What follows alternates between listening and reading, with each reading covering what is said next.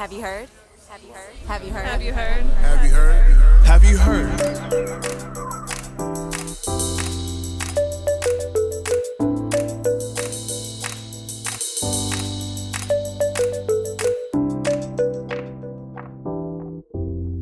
Welcome to Have You Heard? I'm Jennifer Berkshire. And I'm Jack Schneider. And about 6 months ago, we launched our very first in the history of the world graduate student research contest. It was our first in the history of the world, but perhaps not the first graduate student research contest in the whole history of the entire world.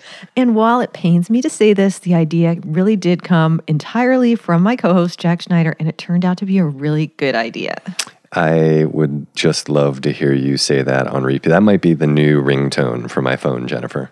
So we put out a call, we put it out on Twitter, we sent it to everybody we knew, and we got a really pretty amazing response. We got more than 100 graduate students who were engaged in some kind of research having to do with education. And we didn't just ask them to tell us about their research, we asked them to make the case for why it would make a good pod. That's part of the broader mission of our show, to make educational research, whether sort of formal in nature or otherwise, more accessible to people, and to discuss it oftentimes with the people who are actually conducting it. Well, the entries flooded in and we winnowed them down. We went through and thought about what were the research questions people were exploring that we thought were really interesting. And then we had a semifinal group and we asked them to take the next step, which was to record themselves talking about their research. And it was at that stage, and I'm not sure you know this, Jennifer, that I took your recommendation and started watching the Great British Baking Show, that we had both the really fantastic job of calling people up and telling them that they were our winner and runner-up, but also the really terrible job of throwing people off the baking show, which was really heartbreaking because they were so good. Every single one of the contestants had, a really cool research project and was able to speak to it in a really thoughtful way. And then particularly the finalists made some really great recordings that were really fun to listen to, and somewhere in an alternative universe, they won a different version of this contest, and I look forward to listening to their podcasts. Well, Jack, I'm going to suggest that without further ado, you tell us who the equivalent of the prize baker in graduate student research podcasting competition was. The star baker for this year was... I can't believe I got that wrong. Yeah, I know. Was Elise Castillo from the University of California, Berkeley. And we're going to spend this episode talking with her. And in some future episode, we will talk to the runner-up, Barry Goldenberg from Teachers College at Columbia University. To set the stage for Elise's research, you need to know a little bit about her story. Long before she became Dr. Castillo, she was a teacher in New York City. She taught in both public and charter schools during the early days of No Child Left Behind. But it wasn't until she got to grad school that she was able to really process what she'd experienced as a teacher. And at the time, I didn't know very much about education policy or politics, and market-based reform was not at all in my vocabulary.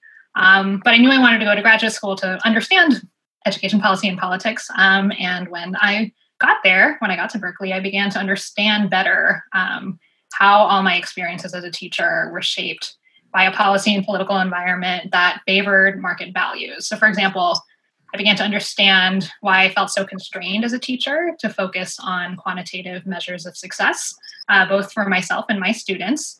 And I understood better why the traditional public school where I taught feared that charters would take over our building. And I also understood why the charter school where I taught was vying for more space in its building. Fast forward a couple years, and Elise is deep into graduate study. She's preparing to take her qualifying exams, and her reading list is packed with studies about education policy, market-based reforms. Then one of her faculty mentors asked a question that Elise couldn't answer. What about charter schools that aren't steeped in a marketized agenda? So in other words, what about the charters that are not captured by all of the studies that were on my reading lists? And what about charters that leverage their autonomy to experiment with practices that aren't rooted in market values? And what can those schools tell us about the possibilities for equitable and democratic public education? And so with those questions, I knew I wanted to push myself to pursue a project that aimed to understand a kind of charter school that I didn't know very much about from either personal experience or what I was studying in graduate school, and that I also didn't really get a sense that the research or the news media were paying as much attention to. And those are charters that are really oriented around a different set of tenets and are really trying to institute a more progressive political and pedagogical approach against the backdrop of widespread market values. So, Jack, I want to bring you back in. A couple of episodes back, you made the argument that good research should make us feel conflicted and even a little uncomfortable. And that's a big part of why we picked Elise as our winner. She's taking a subject that we think we know all the answers to and forcing us, and by us, I mean me in particular, to view it in a different way. Yeah, the debate around charters particularly has become so stale and uninteresting, where clear battle lines have been drawn up and you are expected to adhere to kind of rigid ideology for or against.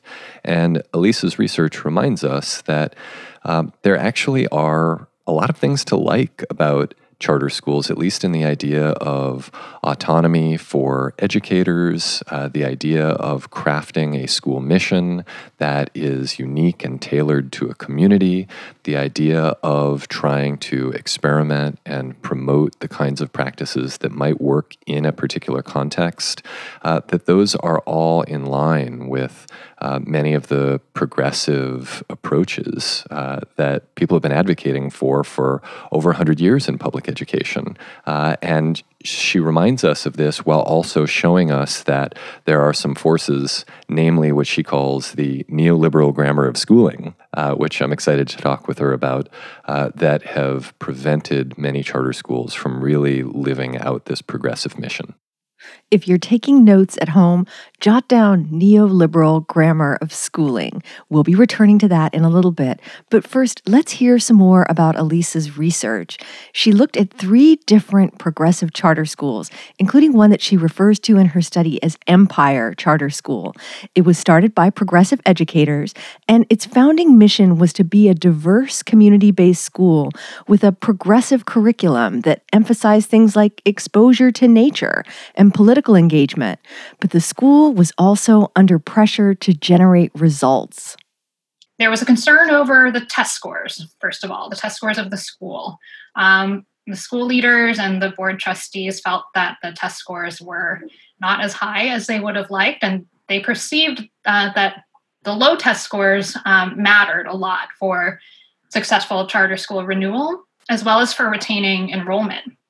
There was this sense that families, even if from the beginning they were attracted to Empire's progressive approach, wanted to see that their kids were getting results, and that these kinds of families were leaving the school because they didn't see the results from, and that the school was not, kind of in their eyes, a successful school. Money and other resources were a big issue as well. Empire was competing against charter management organizations that had way more money and more staff to do things. The concerns of school leaders over test scores and how to compete with bigger, better resource charter networks led Empire to make a number of decisions that Elise argues were at odds with its founding progressive mission. One of the decisions was to change their admissions policy. And what they did was they ended what's called backfilling, where if a seat opens up in the middle of the school year, if a student moves away, backfilling means that a student can be admitted off the wait list in the middle of the year. Now, Empire stopped doing that because they were concerned that students who were admitted in the middle of the year were low-performing students who would bring down the school's test scores. Elise argues that ending backfilling went against Empire's original vision of advancing greater opportunity for students in the community, and a new emphasis on test prep also represented a shift away from Empire's progressive roots. They instituted a variety of explicit test prep activities. So these included after-school tutoring that was really focused on practicing for the test, as well as assigning homework that was a series of practice test questions. And so I saw this as also compromising their progressive pedagogical approach, where there's more emphasis on the learning outcomes and the tests rather than the kind of project-based, child-centered learning process. As Elise observed what was happening to Empire and the other 2 charter schools in her study, she also understood that this drift away from their progressive founding principles was not unique to them. Remember back in the early days of the charter school movement when people used to talk about letting 1,000 flowers bloom? Well, what Elise saw looked a lot more like a monoculture. The way I see it, to build on that metaphor, is that we have now a policy environment that, if we think about it in terms of an ecological environment, we're seeing that the sun only shines in certain places and the rain only falls in certain places. And what is happening in that ecosystem is that encourages only a particular kind of flower to bloom. So as you described it, kind of encourages more of a monoculture, and kind of constrains the potential for other kinds of approaches. And what I saw in my study is that, kind of another way to think about the monoculture idea is that schools that had been firmly rooted in one set of philosophies and ideas started to grow in the direction of the sun and the rain. And kind of thinking about what that means in terms of the policy context, what is the sun and the rain? I see it as policies that have, especially over the last decade or so, primarily supported a kind of charter school that is shaped around market values of efficiency, competition, private management, and a results-oriented culture, as well as really powerful political advocates and philanthropic supporters that are also supporting that model of schooling. Elise's research also got her thinking about what would need to change in order for schools like Empire to be able to hold on to their original progressive visions. I spoke earlier about this kind of emphasis on test scores that I saw in the schools that I studied. So, if there were policies, particularly charter policies, that aligned how schools were evaluated with schools' founding mission. So in the case of the schools I studied, they're founding progressive missions. So in addition to or instead of test scores, what if they were evaluated on some of the progressive components that they really said that they wanted to cultivate in students? So their civic development, their emotional development, their understanding of the communities in which they live, the extent to which schools really facilitated racial and socioeconomic integration and students' understanding of, how to interact with people different from themselves, things like that. So if the policy environment shifted from emphasizing market values and quantitative outcomes to shifting or toward I would argue, more progressive approach, then I think we can begin to challenge the neoliberal grammar of schooling and encourage different kinds of approaches to charter schooling and traditional public schooling. So, Jack, you probably saw how excited I got just now listening to Elise. She dropped a reference to the neoliberal grammar of schooling. Yes, indeed. I was excited to hear Elise say that, not only because it triggers your favorite buzzword, but also draws on a metaphor crafted a couple decades ago by a couple mentors of mine, David Tyack and Larry Cuban, who taught at Stanford University and actually taught a course called The History of School Reform, which led to a book they co-authored together called Tinkering Toward Utopia, in which they described the phenomenon of the grammar of schooling, which, like a grammar in language, really gives shape, both in terms of providing form for language, or in this case, schooling, but also really restricts what is possible, right? You can't just say whatever you want to say and be understood as speaking English or some other language. You have to adhere, at least loosely, to some grammatical rules to be intelligible. Something is quite similar in schooling, where there's a kind of grammar that people expect to be there in order for something to be considered a school. What makes a summer camp different from a school? That, in many ways, is dictated by the grammar of schooling and really limits what can happen inside schools. It really constrains reform in good ways, but also in bad ways. Of course, one element of the education marketplace that we talk a lot about on this show is advertising. In fact, we did a whole episode with researcher Sarah Butler Jessen on the book she wrote with Catherine DiMartino called Selling School. Well, Elise found that the progressive charter schools in her study were also doing tons of advertising. A school she calls Liberty hired a marketing consultant and developed a website, glossy brochures, all part of an effort to sell the school to prospective families. So those are some of the ways that they really tried to compete with other schools for students and for families. And they really did center their mission in some of that outreach material. So some of their, kind of distinctive characteristics around how they were not a CMO, they really were a community-based school. They were really seeking to enroll an integrated student population, as well as some of their curricular emphases on, they also had kind of a sustainability focus in their curriculum. So a lot of that was really part of their marketing materials.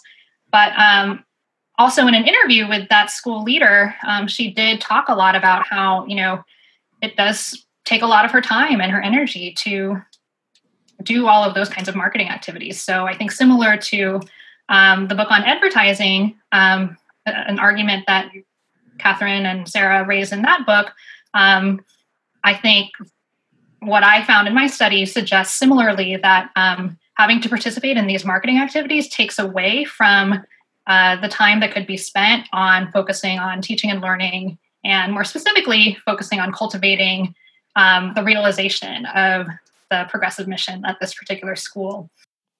Remember back when Elise was getting ready to take her qualifying exams and she had all those books and studies about market-based education reform?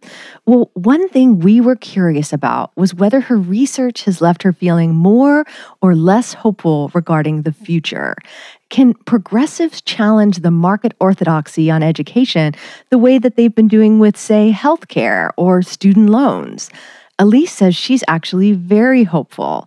The Los Angeles teachers' strike, for example, forced a debate in that city about the impact of competition for funds and kids, and now there are signs of change on the other coast.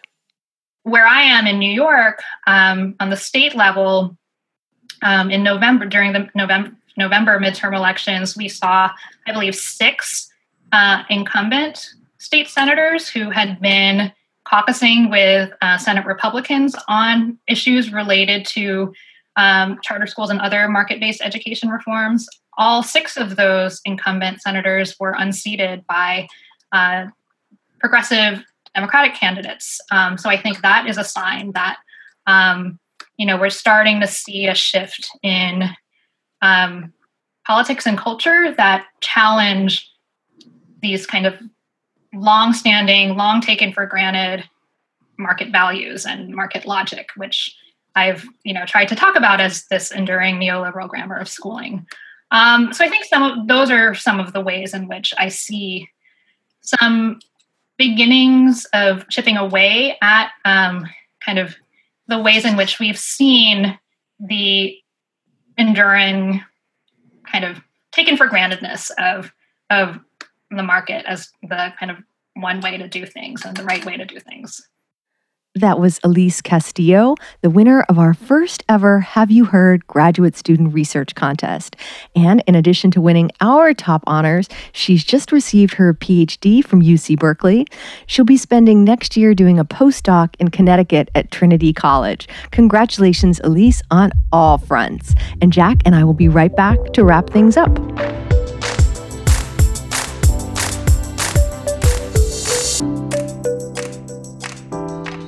So, Jack, one of the things that I realized in the course of our, reading through and listening to our entrance in the contest was that graduate school puts people in this weird position that they go into school, they become really passionate about a particular issue, and then they're put in a situation where they have to write about it in a way that few ordinary people can understand. And the more I thought about that, it made me feel kind of sad.